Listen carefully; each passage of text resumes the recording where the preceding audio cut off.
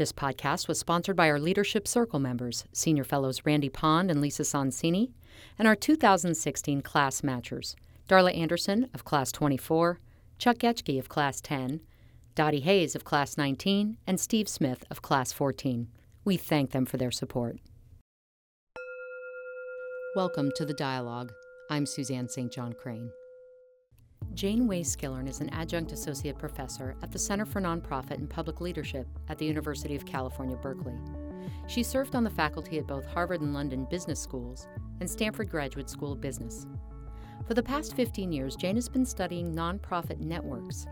Her research examines how leaders that focus less on building their own institutions and instead invest to build strategic networks beyond their organizational boundaries could achieve dramatic gains in mission impact with the same or fewer resources. Let's listen. Jane, we're so glad to have you today. I'm just thrilled that we were able to bring you on to our faculty at ALF. I really enjoyed your presentation at Class 31 a few weeks back. And, your findings around applied leadership and network leadership really mirror what we're trying to instill, right?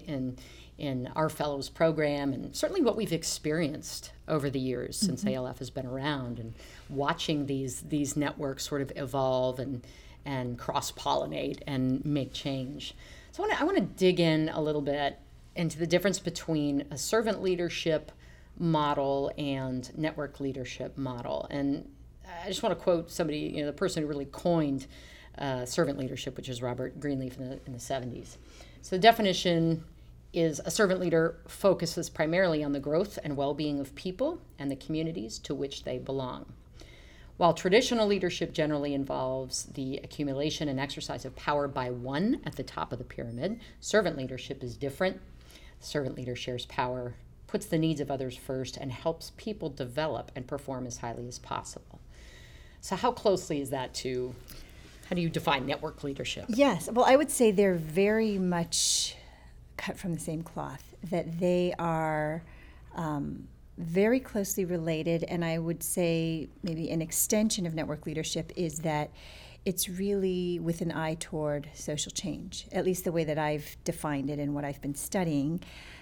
So a lot of the thinking of how one leads as a servant leader is applied to social impact work, and really thinking about how do we not only survey beneficiaries, but listen and engage and design solutions and develop solutions and identify what's working in communities, from communities, and bring up kind of bottoms-up solutions rather than kind of we've got the best expertise and the best analysis and the answers from our institution, and it's simply a matter of getting our product or service or program out there. So the network leadership model really, I'd say, is an extension of that servant leadership model as applied to social impact work in the nonprofit sector specifically is where I've looked at it. But I've found in speaking with many other people who work in the government sector and even in the business sector that these principles apply broadly wherever there are people and organizations working together. And I love just the simplistic way that you frame these principles. It's about mission, not organization, trust, not control, humility, not brand, and then the fourth one, which I really appreciate, you're a node, not a hub. Can you talk a little bit about how you came to that? Sure. So I guess some of it, and I always say this, is that these principles emerged from studying a series of case studies across different contexts amongst different organizations, whether it was large organizations, foundations, small nonprofits, grassroots organizations across a range of sectors, from environmental conservation, climate change, education reform, microfinance, all issue areas, international development. And across all of these case examples emerged a pattern of behavior and leading and sets of norms and a culture across the network of how people and organizations were interacting with each other and engaging with each other. The reason why I framed it as kind of mission before organization, trust not control, was because the reality was many of the success factors that I saw in these case examples, across these case examples, were very counter to what was typically being sought after or rewarded or incentivized in the social sector, in the philanthropic space in particular. And I thought in order to engage and reach the audience that I'm trying to reach, which is philanthropists, board members, nonprofit executive directors, teams and staff and organizations working at the community level, that it needed to be something that they understood rather than just this pie in the sky, here's this great model, everybody should behave in this way, and by the way, we should just have world peace at the same time. It was really more, what are we doing, and what are the organizations that succeed in a very leveraged and impactful and sustainable way, what are they doing? And that contrast, I think, helps to draw out how we all need to change our behavior. It's not just the other that needs to improve their behavior or be better at collaborating. Everybody needs to reflect on their own behavior, on how they can improve the potential of their collaborations. What you're describing, too, is I was really deeply thinking about that in my nonprofit work and boards I've been on and, different sectors, et cetera, the last couple decades.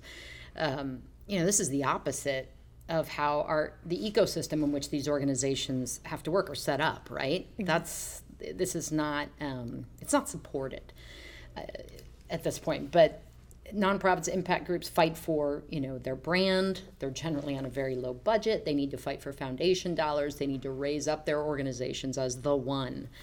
So, what I really appreciated that you did is that helped me deeply understand this approach is you had these 2 slides up at our class, and one was sort of before an organization, in the sort of current mindset of we are the center of the universe and everything is around us. The organization's in the middle, and there's all these other players on the outside connected. And the after slide is the missions of the center, right? And there's a lot of players on the outside, including the organization in question, right, that we're talking about. So I appreciate that framing. How do folks react when you talk about this? I think that there's often kind of a level of, wow, I just never thought about it this way. And I should add that slide, it wasn't my own creation, but rather it was a colleague of mine, former student, a mid-career student who had been working within Habitat for Humanity at the executive level at headquarters. And he had always worked in this network leadership way, kind of leading from behind as a servant leader, supporting the mission above all else. And he was trying to help inculcate that thinking amongst his staff internally. And so he was trying to illustrate, this is where we are.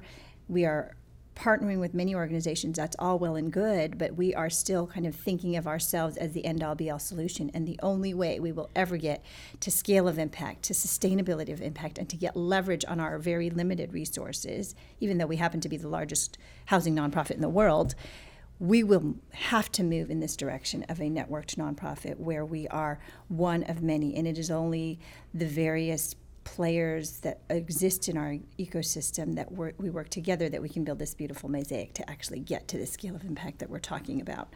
So it's often surprise, but at the same time, I think there are many people who already work in this way, and for them it's more validation and relief to say, I've been working this way my entire career. People don't come to the nonprofit sector for the salary or the status necessarily. They come because they want to make social change. They want to contribute in positive ways in their communities. And there are many people, as I've seen in my own work, that work in this way already. They did not learn it from me. They work in almost an intuitive way that this is the best path to getting to the impact that I want. And there's obvious reasons for that you get leverage on your resources, you get better ideas when you've got different expertise coming to the table, you get a pooling of resources, you get an efficiency because you don't have so many redundancies and gaps in services. So there are many obvious reasons for doing it. I think one of the big reasons why we aren't doing this more in the sector, that it's still more of an outlier, is that the philanthropic sector has really grown up around institutions. Right. And that institutional focus leads us to focus on, well, if we succeed as an organization, then of course we're going to get more scale on our mission impact. But I found that isn't necessarily the case, that in fact, investing in others, supporting your peers, giving up control, giving up or sharing recognition very freely, making your peers look good, is actually a much more powerful and sustainable way to get to scale of impact than trying to go it alone and being the hero and the lone hero, because we know that's not enough. It occurs to me now, it's sort of in line with this shift that I've noticed in the last, 10, 15 years of being a sharing society. From there's a great example of when it was Microsoft decided, no, we're not going to hold on to this Xbox, I think it was software. We're going to give it away. People are hacking in. People are going to find it. We're going to give it away. Yes. And just this sharing across social media and that phenomenon and the DIY kind of, we want to get in and do it, be a part of the solution and get our hands dirty and think of things differently. Yes. It just mirrors that sort of culture and feeling.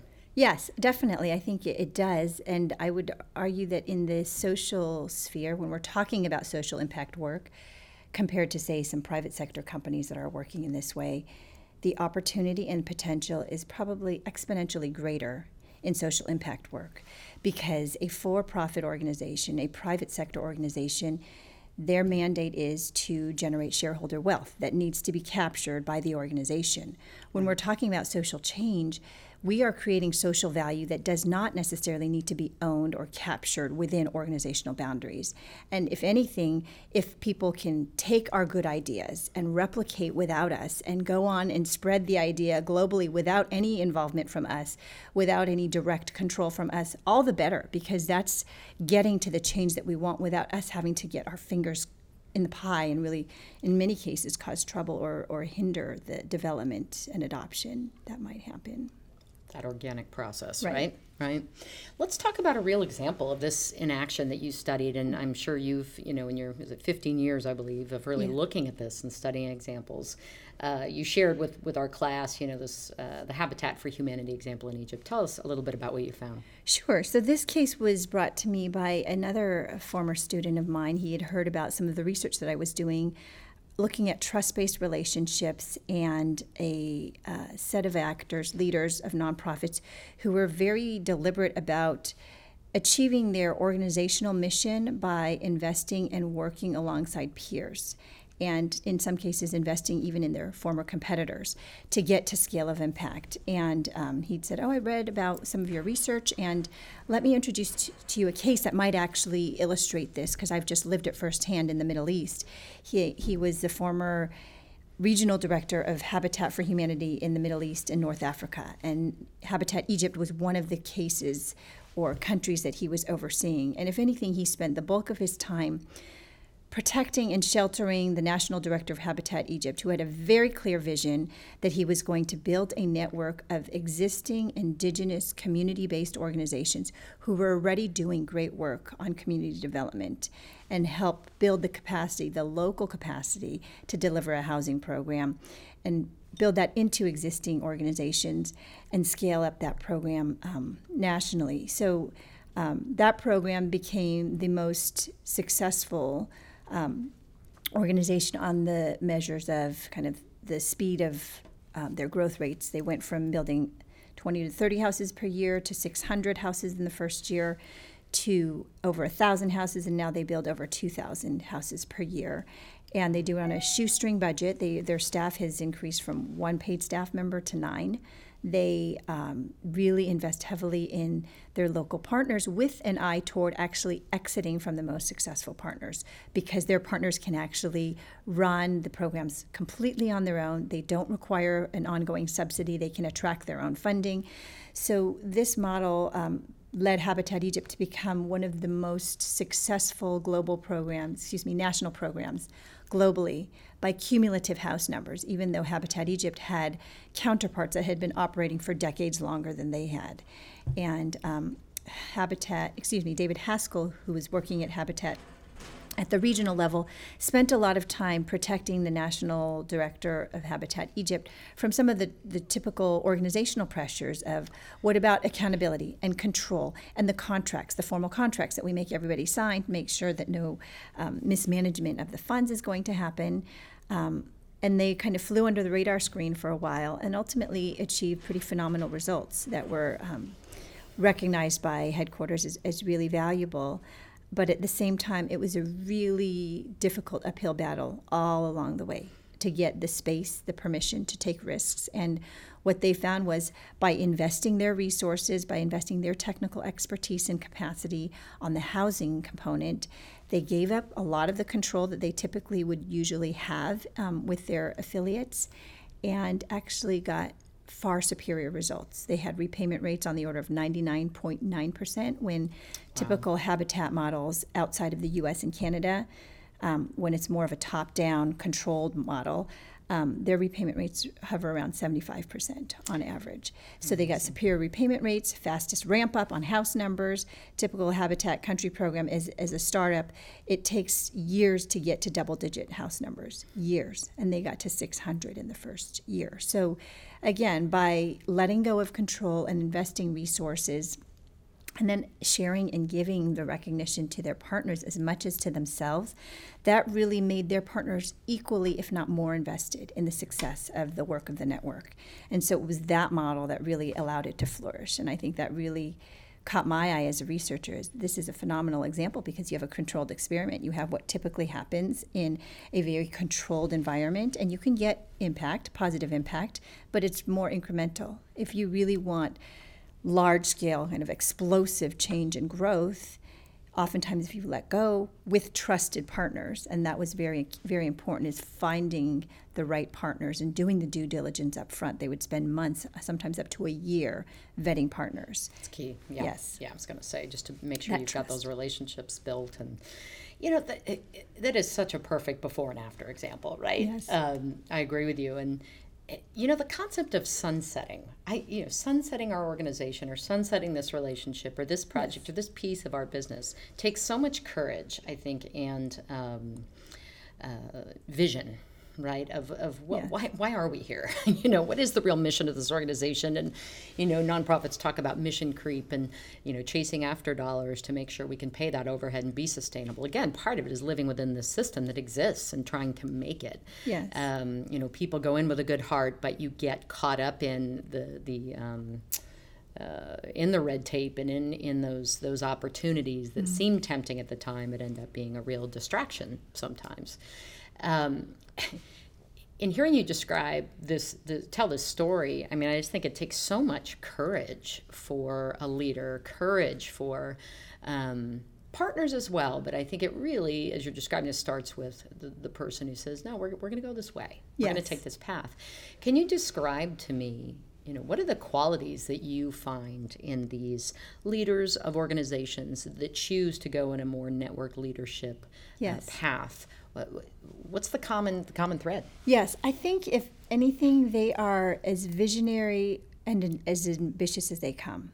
That they have such big goals and dreams for achieving a mission that they know at the very outset there is no way that they're ever going to achieve it on their own, or their organization working on their own. So if anything, it's liberating that you can actually pursue a big dream and a big goal. The other is that they are exceedingly humble, and they know that they may bring critical resources, critical skills, expertise, but they are never the smartest person in the room. In fact, there is never a single smartest person in the room. It's going to take a village. It's going to take all of these various players, and some people may not even be the usual people or organizations that you would think of that need to be at the table in order to solve a problem. So that humility is really key, because they are very adaptable and open to other people's ideas. And again, it's not, I've done the best analysis, I've got the best credentials, I know what we need to do, and it's a matter of execution. Now, there might be some issues where it's more of a technical problem, that we know that a certain vaccination is a cure for a particular disease, and we need to get it out to everybody in order to eradicate this disease. But there are other issues, many social change issues that we're working on, that require behavior change, community involvement, engagement, and buy-in to really get to large-scale change, that is maybe a little bit more subtle, where you need to have the trust and the engagement and commitment from people at all levels. And so that humility really stands out to me as, again, regardless of how successful and accomplished these leaders are, It's never been about themselves. They are driven by the mission above all else. And in fact, that I think for them is the biggest reward. Even if they don't necessarily get the organizational promotion or the accolades of you've grown the budget and look at all of the accomplishments you've done on building the brand, but they can go to sleep at night peacefully knowing that they have dedicated their life's work or their day's work to really advancing the mission, even if it didn't lead to immediate gains for themselves or their organization. So pure authenticity and leaving the ego at the door. And I mean, those are hard qualities to find sometimes in folks that are, leading huge social change efforts. Indeed. And I think maybe one thing that strikes me is that they're very secure in themselves and in the vision of what they're trying to accomplish. So although there may be pressures and even doubters as to their approach, they don't have any insecurities of, I've got to prove myself. I've got to throw my weight around to justify my existence or the work that I'm doing. It's very clear and aligned with what they're trying to achieve from a mission perspective. So in some ways, you kind of leave a lot of that kind of personal baggage, or they just don't seem to exhibit that in their kind of day-to-day interaction with other people. And so they treat people with respect, and they are often treated in turn with respect, and they are very high integrity, very trustworthy, very authentic individuals, very mindful and aware of how they are being perceived and how they're engaging with other people, that even if they might have an opportunity to have the upper hand, say, for example, if they're bringing the bulk of the resources to a partnership, they don't necessarily act like they're doing that they don't need to exert themselves in order to feel good about their work. They know that if they invest in their partners and equals and treat other people very much according to the golden rule, they're going to get that impact far more likely, much more likely in those circumstances than if they're kind of working from a top-down, I'm the boss, I'm bringing the money, you have to do the dance as I ask, because I think they don't have any doubt that this is the way forward. That sounds great, right? And living in, I think, the framework that we do around funding. I've certainly been a part of organizations that have been depend a lot on government funding and depend a lot on having to, go after those RFPs that are issued at the city, county, state, federal level. And it is set up to really pit these organizations against each other, which of course causes this domino effect of we got to raise our brand, we have to be the best, we have to have the best fundraiser, we have to have the best message about who we are and shine as an organization. So I guess my question to you is, have you seen any evidence that government entities are open to, hey, we need to shift our thinking in terms of not putting out an RFP for a problem we think needs to be solved, but actually sitting down with service providers and saying, what do you need? How do we help you be successful? Yes, I haven't seen specific examples of that, though recently I just had one of my first invitations from a government agency that was beginning to think in this way. It was this government sustainability office locally here in the Bay Area, where they were thinking about, in order to get to some of our goals as a sustainability office at the government level, we have to begin thinking and working this way. We already are inclined to working in this way by the nature of the problems we're trying to solve, whether it's housing issues or carbon emissions or any range of issues that fall within their office's governance, that the only way to get there is to work as a peer amongst other entities, whether it's nonprofits, whether it's private sector organizations. Yeah. So I think that, again, our government institutions have grown up with an institutional focus. And I think it's not necessary at all to say that our government institutions need reform and can improve in dramatic ways, the way that they are getting things done. And I think this is a huge untapped opportunity if we can apply this way of thinking, not just in the nonprofit sector where I happen to have done the bulk of my research, but to apply it in the government sector as well. Because again, the government sector is looking for generating social value, and we're not going to get there by institution fighting tooth and nail to try to get there and being succeed. In silos. Yeah. Right. not going to work. Core to our fellows program is diversity, ethnic diversity, political diversity, sector diversity, and to see eyes opening as folks in this ALF container really start to deeply understand each other. Corporate starts to go, oh, that's life in nonprofit land. I had a different perspective, right? Or this is life in, at City Hall or at the, in Congress. And you see this deep understanding happening. And then, what I like to say to folks is, when they ask me, what's the impact of ALF? I said, wait for a year or two after class ends. You're going to start seeing the real impact because, those wheels start turning, right? And the key to that is just breaking down those silos. We, as one sector or one organization, can't solve something like homelessness. We cannot. We must work together. And, one model that is certainly being implemented now, that's fairly new in the last 10 years, is this idea of collective impact, right? Commitment of a group of actors from different sectors, with a common agenda for solving a specific social problem. It's a very structured sort of form of collaboration. Can you talk a little bit about what you've witnessed around collective impact and how you feel that differs from this approach? Sure. So the collective impact approach comes out of a consulting group, Foundation Strategy Group, that I think very highly of. They are advocating for these large systems level approaches to social change, and I think that's all a step in the right direction. They focused initially on more structural elements of what systems do you need to have in place, what organizational leadership, what performance metrics you need to have in order to have a successful and thriving collaborative. They often convene tens of organizations across diverse issue areas to discuss and explore potential strategies and tactics for addressing social issues.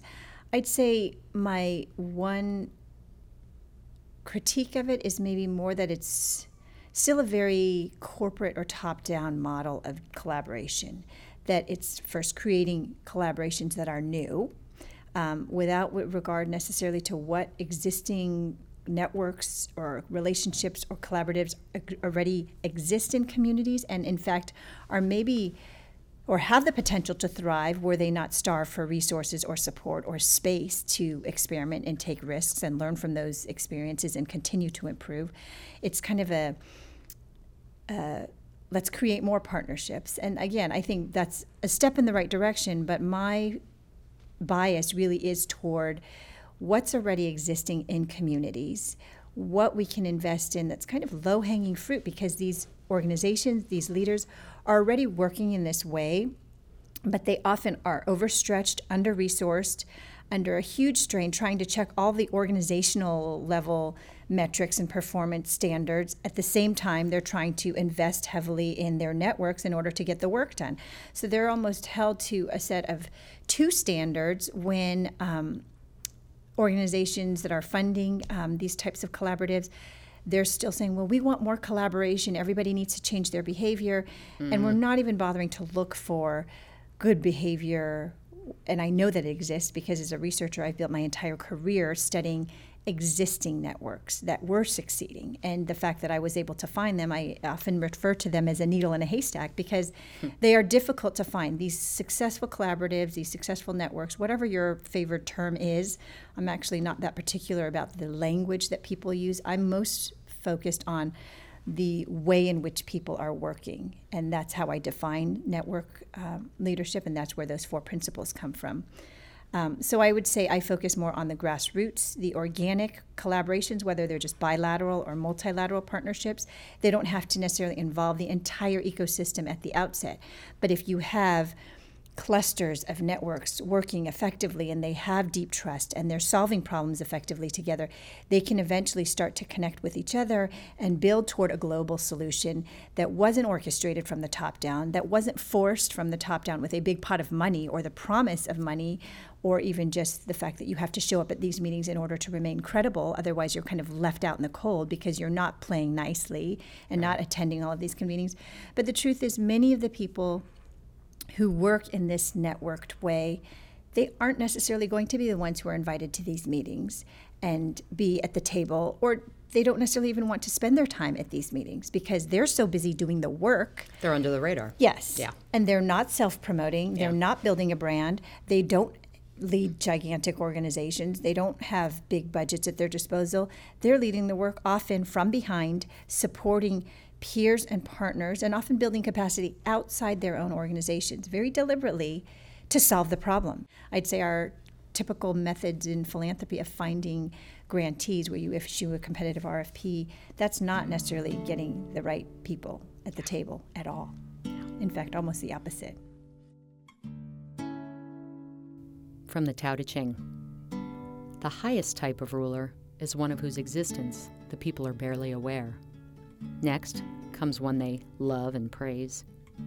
Next comes one whom they fear. Next comes one whom they despise and defy. American Leadership Forum Silicon Valley is passionately committed to building diverse networks of leaders focused on personal and community transformation in order to create an inclusive and thriving Silicon Valley.